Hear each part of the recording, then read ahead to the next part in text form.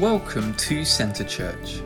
We hope you enjoy this message recorded live from our Burgess Hill campus. Anyway, good morning, everyone. It's a privilege to be here, to be part of that baby dedication. I thought that was so powerful, to commit her life and the family's life as well to us and to the Lord, and our commitment in that. It is a serious thing, like Robin was saying, that's an oath that we take as a church, to see them grow up. As so many young children that have grown up into adults have been in this church, and generations that have come through here, that it's just another generation coming through the church, and what a blessing that is.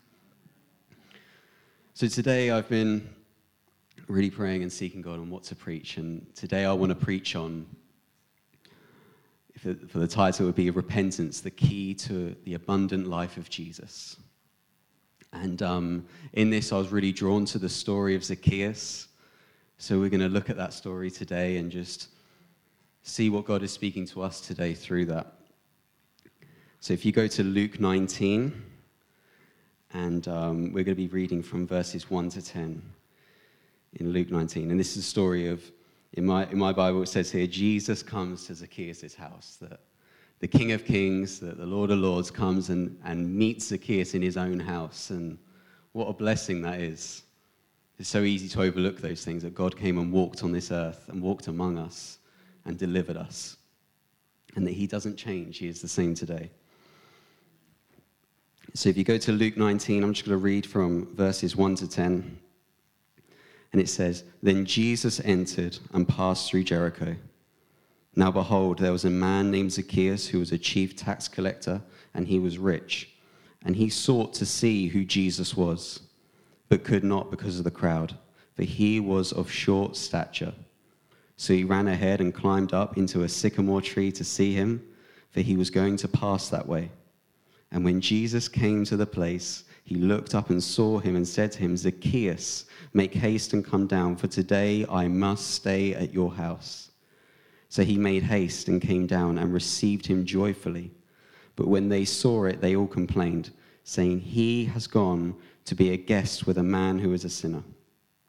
Then Zacchaeus stood and said to the Lord, 'Look, Lord, I give half of my goods to the poor, and if I've taken anything from anyone by false accusation, I restore fourfold.'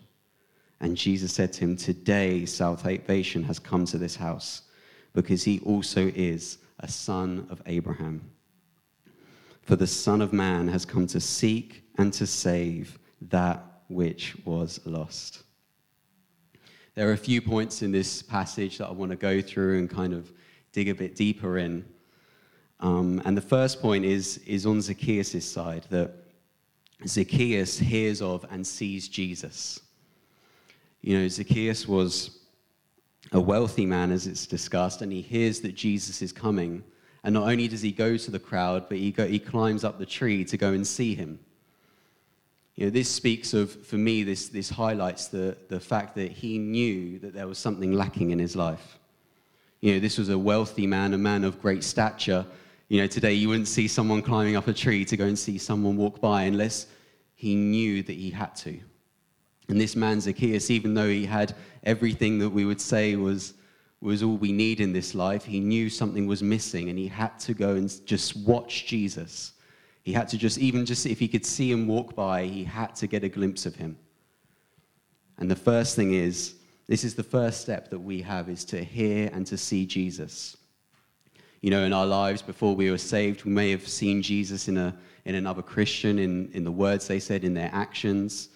We may have heard it in a message someone may have said, might have heard it in a song. Even in Romans 1, verse 20, it says, "For since the beginning of creation, his invisible attributes are clearly seen." You may even looked around and saw there is a creator that ordained all of this. And that's the first step that we have, is when we see Jesus.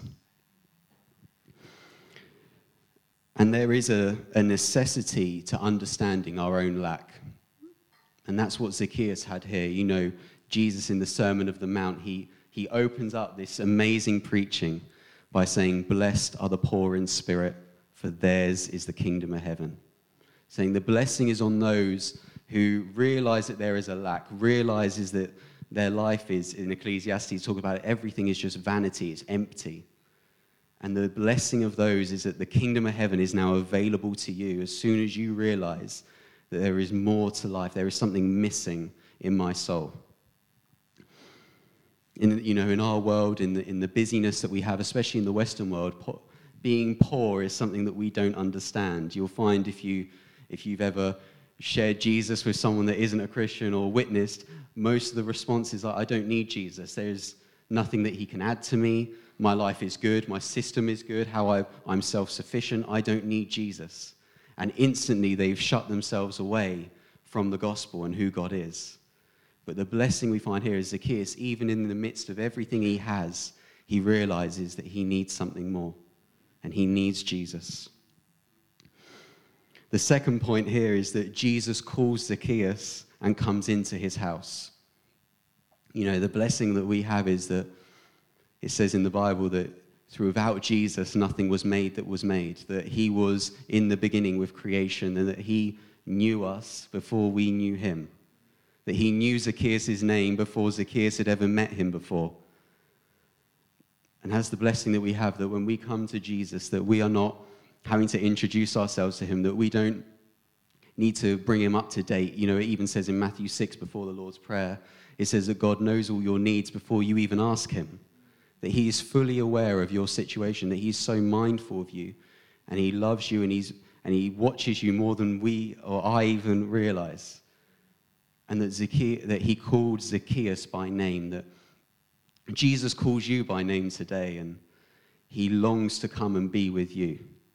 That even though he is seated at the right hand of God, even though that he is worshipped in heaven forever and ever, he longs to come and to go into our homes. He longs to have a relationship with us. That's what Jesus was saying there. He wasn't satisfied with just seeing Zacchaeus or Zacchaeus seeing him. He says, I want to come to your house. I want to have a relationship with you.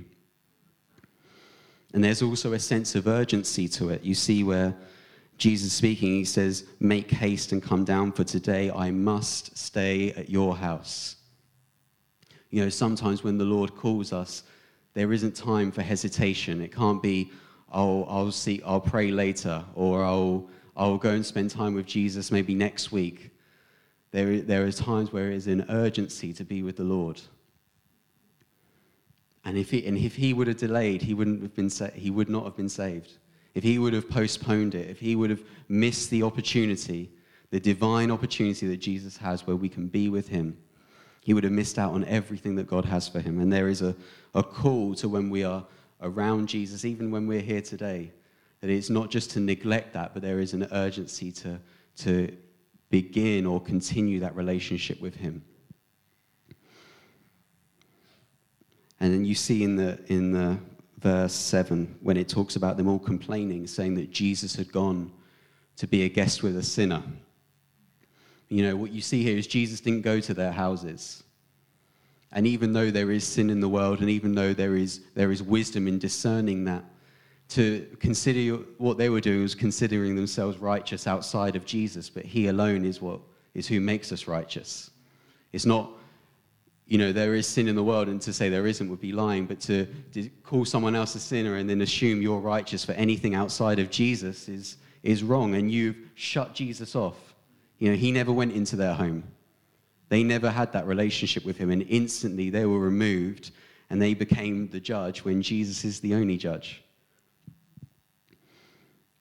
There's nothing that we can do to deserve the presence and the relationship with Jesus or his mercy.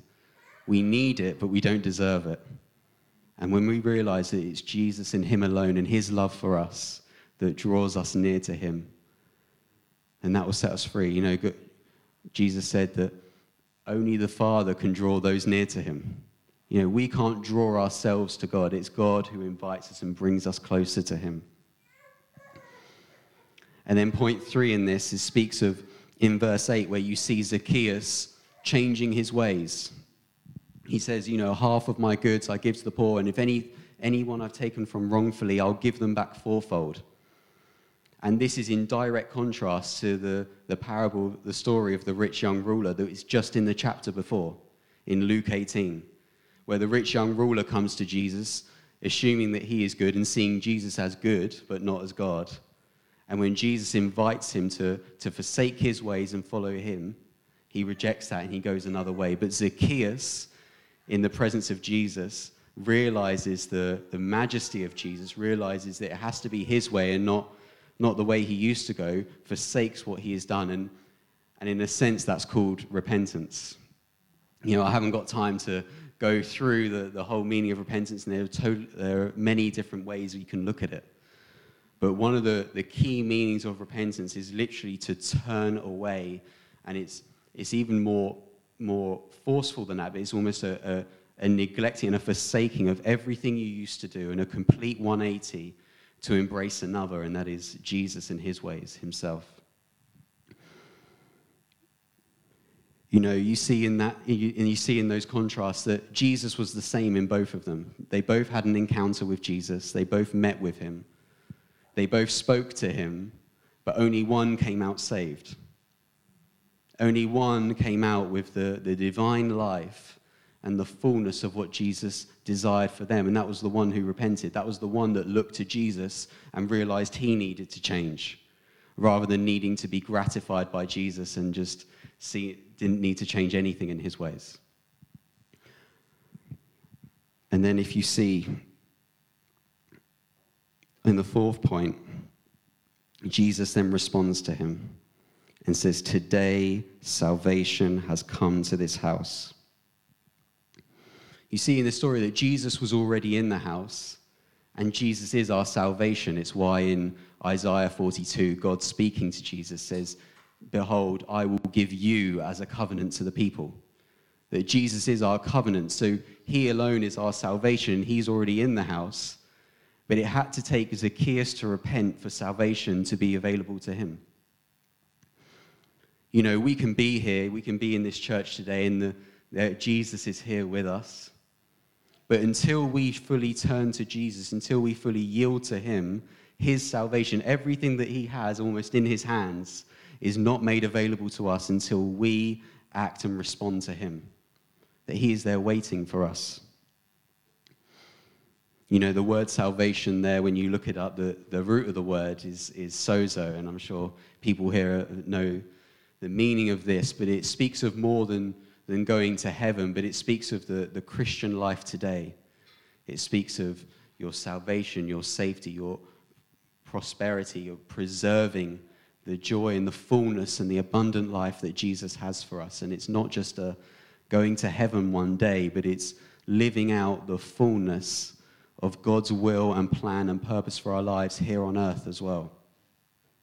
And it took Zacchaeus to forsaking himself, looking to Jesus, and taking up Jesus' way for that salvation to be made available to him, that life and plan that God has for him to be available.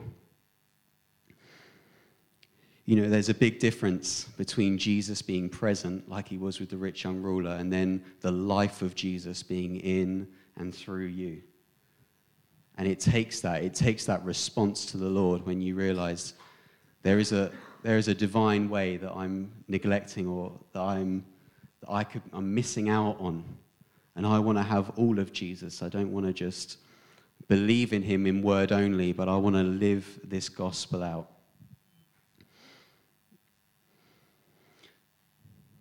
There's a famous verse in Amos 3, verses 3, and it says, "How can two walk together unless they agree?"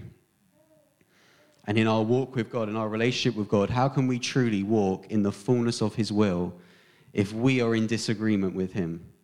If we are taking up our own ways, or have our own thoughts or our own opinions on things, and we don't take the word of God and Jesus as the absolute authority?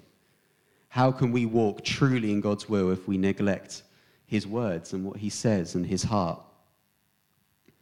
And that's what Jesus invites us in. When you're in the presence of the Lord, Jesus, and in the reading the word, you're invited to take on the mind and the heart and the will of the Lord. And in doing that, he has a divine life for each and every one of us. I remember when I was, even just a few years ago, just being convicted by this, where I would read the word, or I'm sure everyone's gone in this habit where you read your devotional, you're going through the steps and the stages, you're ticking it off. And then you go and live your everyday life, and you know there are areas of your life where you are going your own way. You know, there might be times where I could even say the name of someone and it would just cause anger and bitterness in your heart.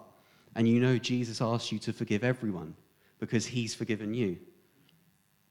There are times where we may be in fear or in doubt and unbelief, and it's Jesus inviting us to have faith in him and trust in him. And there is a way to the Christian life that is abundantly flowing, like Robin was saying earlier, that river of life that comes through obedience and trusting and forsaking our ways and taking up his.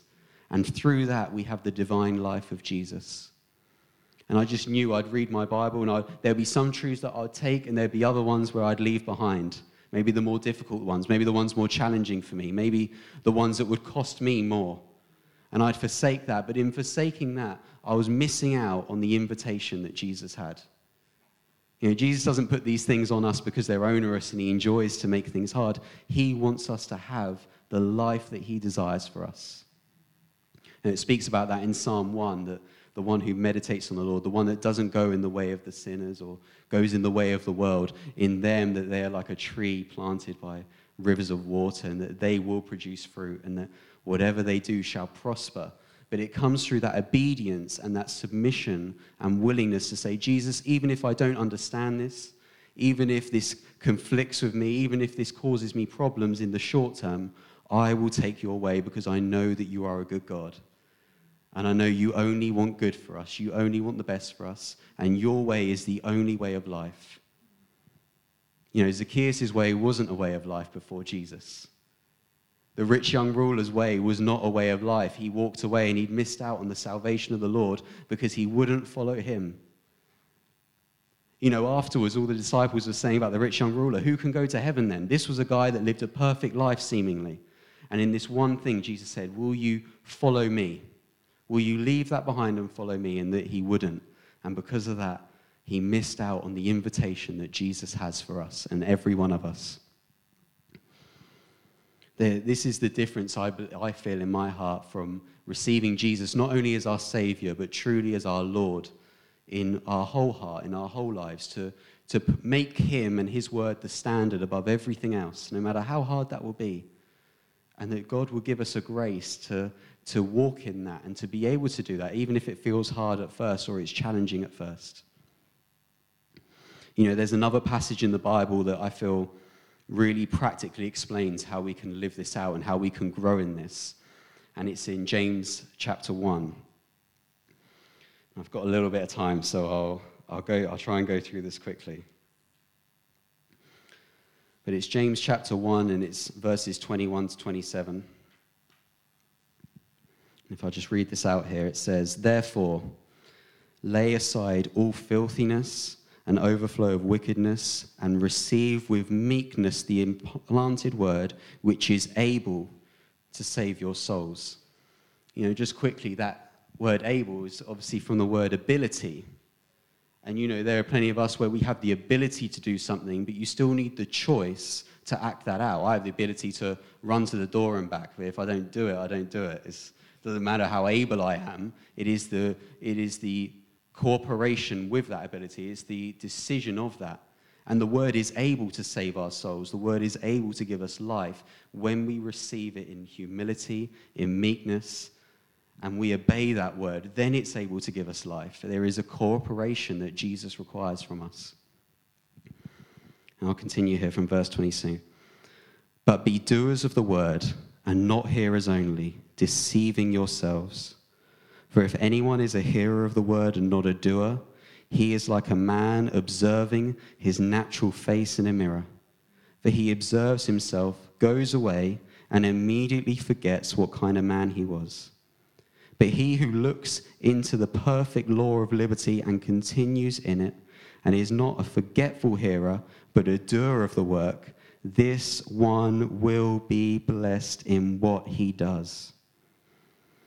If anyone among you thinks he is religious and does not bridle his tongue, but deceives his own heart, this one's religion is useless. Pure and undefiled religion before God and the Father is this, to visit orphans and widows in their trouble and to keep oneself unspotted from the world. It speaks of a few things here, and we're just going to go over a couple of them. But first of all, it speaks of the blessing that is on those that don't just hear the word, but to do the word. And it's what I was speaking of earlier, where God really challenged me on this, saying, you read the word, but applying it, actually living it out, even the things where you haven't done that before, they're the difficult ones, or they're the ones that cost the most, living it out. And there is where the blessing of the Lord is. God wants to bless us, but it does require cooperation with him to walk in the fullness of his will and his plan for our lives. In verse 26, it speaks about if we're not even able to control or contain our own tongue, if we're not able to hold back what we are to say and to keep watch over what we say, and to really do the word and not just read the word but then speak evil about other people or whatever, it says that your religion is useless. It says that you're being deceived. You think by reading the word that you'll receive the fullness of life, but you're deceiving yourself. You've shut yourself off from the fullness that God has for you. And that word there where it says this one's religion is useless, that word useless literally means vanity. It means empty. It means there is nothing to it. It's ineffectual in your life. It's not profitable. You read the word and you go, well, why is it not change? Why is my circumstance not changing for years and years and years and years? And it's because you haven't applied it in your life.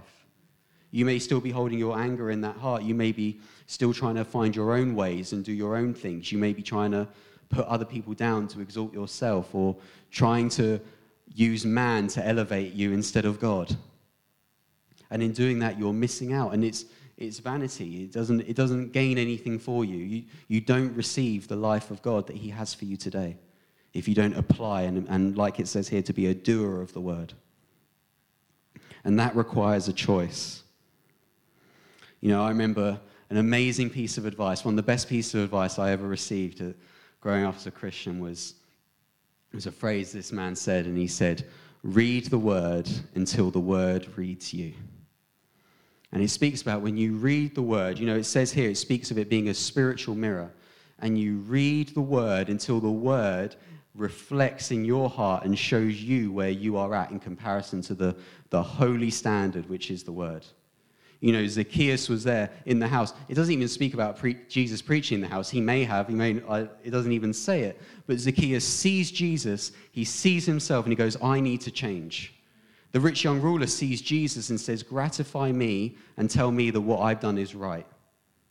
And it's a totally different mindset. It's reading the word of Jesus and going, God, I see that you say this, but I know I'm not living this. I don't want to deceive myself. I know that this is an area where I'm falling short in. Help me, Lord. Help me to become this word. Help me to change my heart, to change my mind. Jesus, I want to live for you. I want to follow you. I don't want to go this way anymore. And this is what that phrase speaks of, letting the word of God read you. It talks about the word being living and active, sharper than a two-edged sword. It's not just a dead word, but it is alive. It is alive, and it can enter into our hearts. And for it to fully take root in our hearts, it requires us to change. It requires for us, like it said there, to receive it with meekness and humility and submission and say, God, your word is the word of my life. Your will is the will of my life. And even if that means that I have to change, I will change.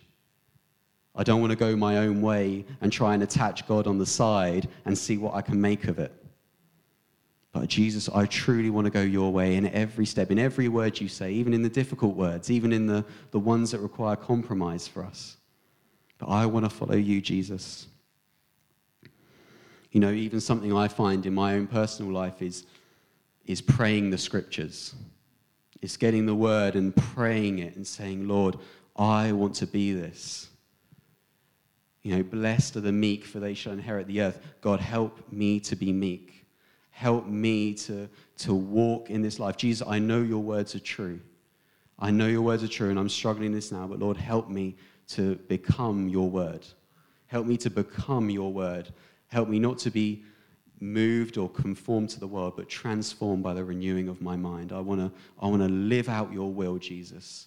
I know your plans are exceedingly and abundantly above all that I can ask or think. It's better than anything I could try and muster up myself, anything I could try and politic or move or maneuver or manipulate. Your plan is the perfect plan for my life, and I want it. And if that means following you in everything, I want to follow you in everything. Help me, Jesus. And he will give us that grace, because we can't do it in our own strength. The rich young ruler couldn't save himself. And as soon as Zacchaeus went, I want to change, Jesus said, now salvation is here. You know, I was in the house, but now salvation is in your house. And that's what Jesus is inviting us today. Jesus is inviting us to know him for ourselves. And not just to know him, but to fully obey him, to fully yield to him and accept him in our lives. I know Hannah and I, we had a testimony of this where we were going to get married just before COVID.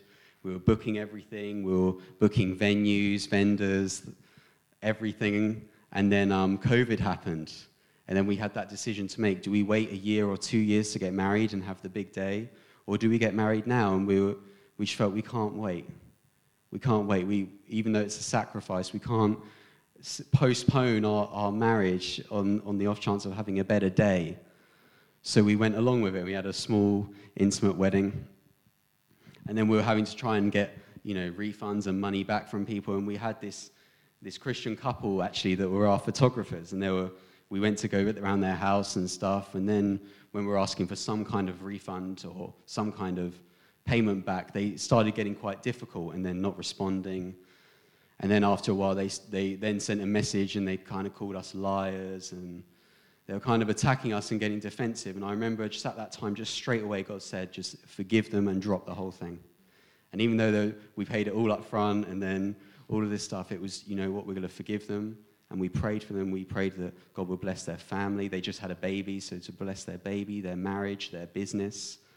And it was to leave it, and it was to leave it all behind. And in doing that, it was difficult. It wasn't easy. You might say, well, you lost out on the money, but our joy and peace was absolutely kept intact. We had, from literally the next morning we woke up, there was no bitterness in our heart. There was no heaviness. And I'm sure there are hundreds of testimonies in this room where people have chosen the way of God over their own way. And it brings life. And in it, God is able to work through you and in you in only ways that he can when we choose to cooperate with his word and cooperate with his will. And that comes through obedience. It comes through surrender. And it comes from exalting him above it all. And it's saying that, Jesus, I want to leave my ways. I want to, that word repent, that turning from what I used to do.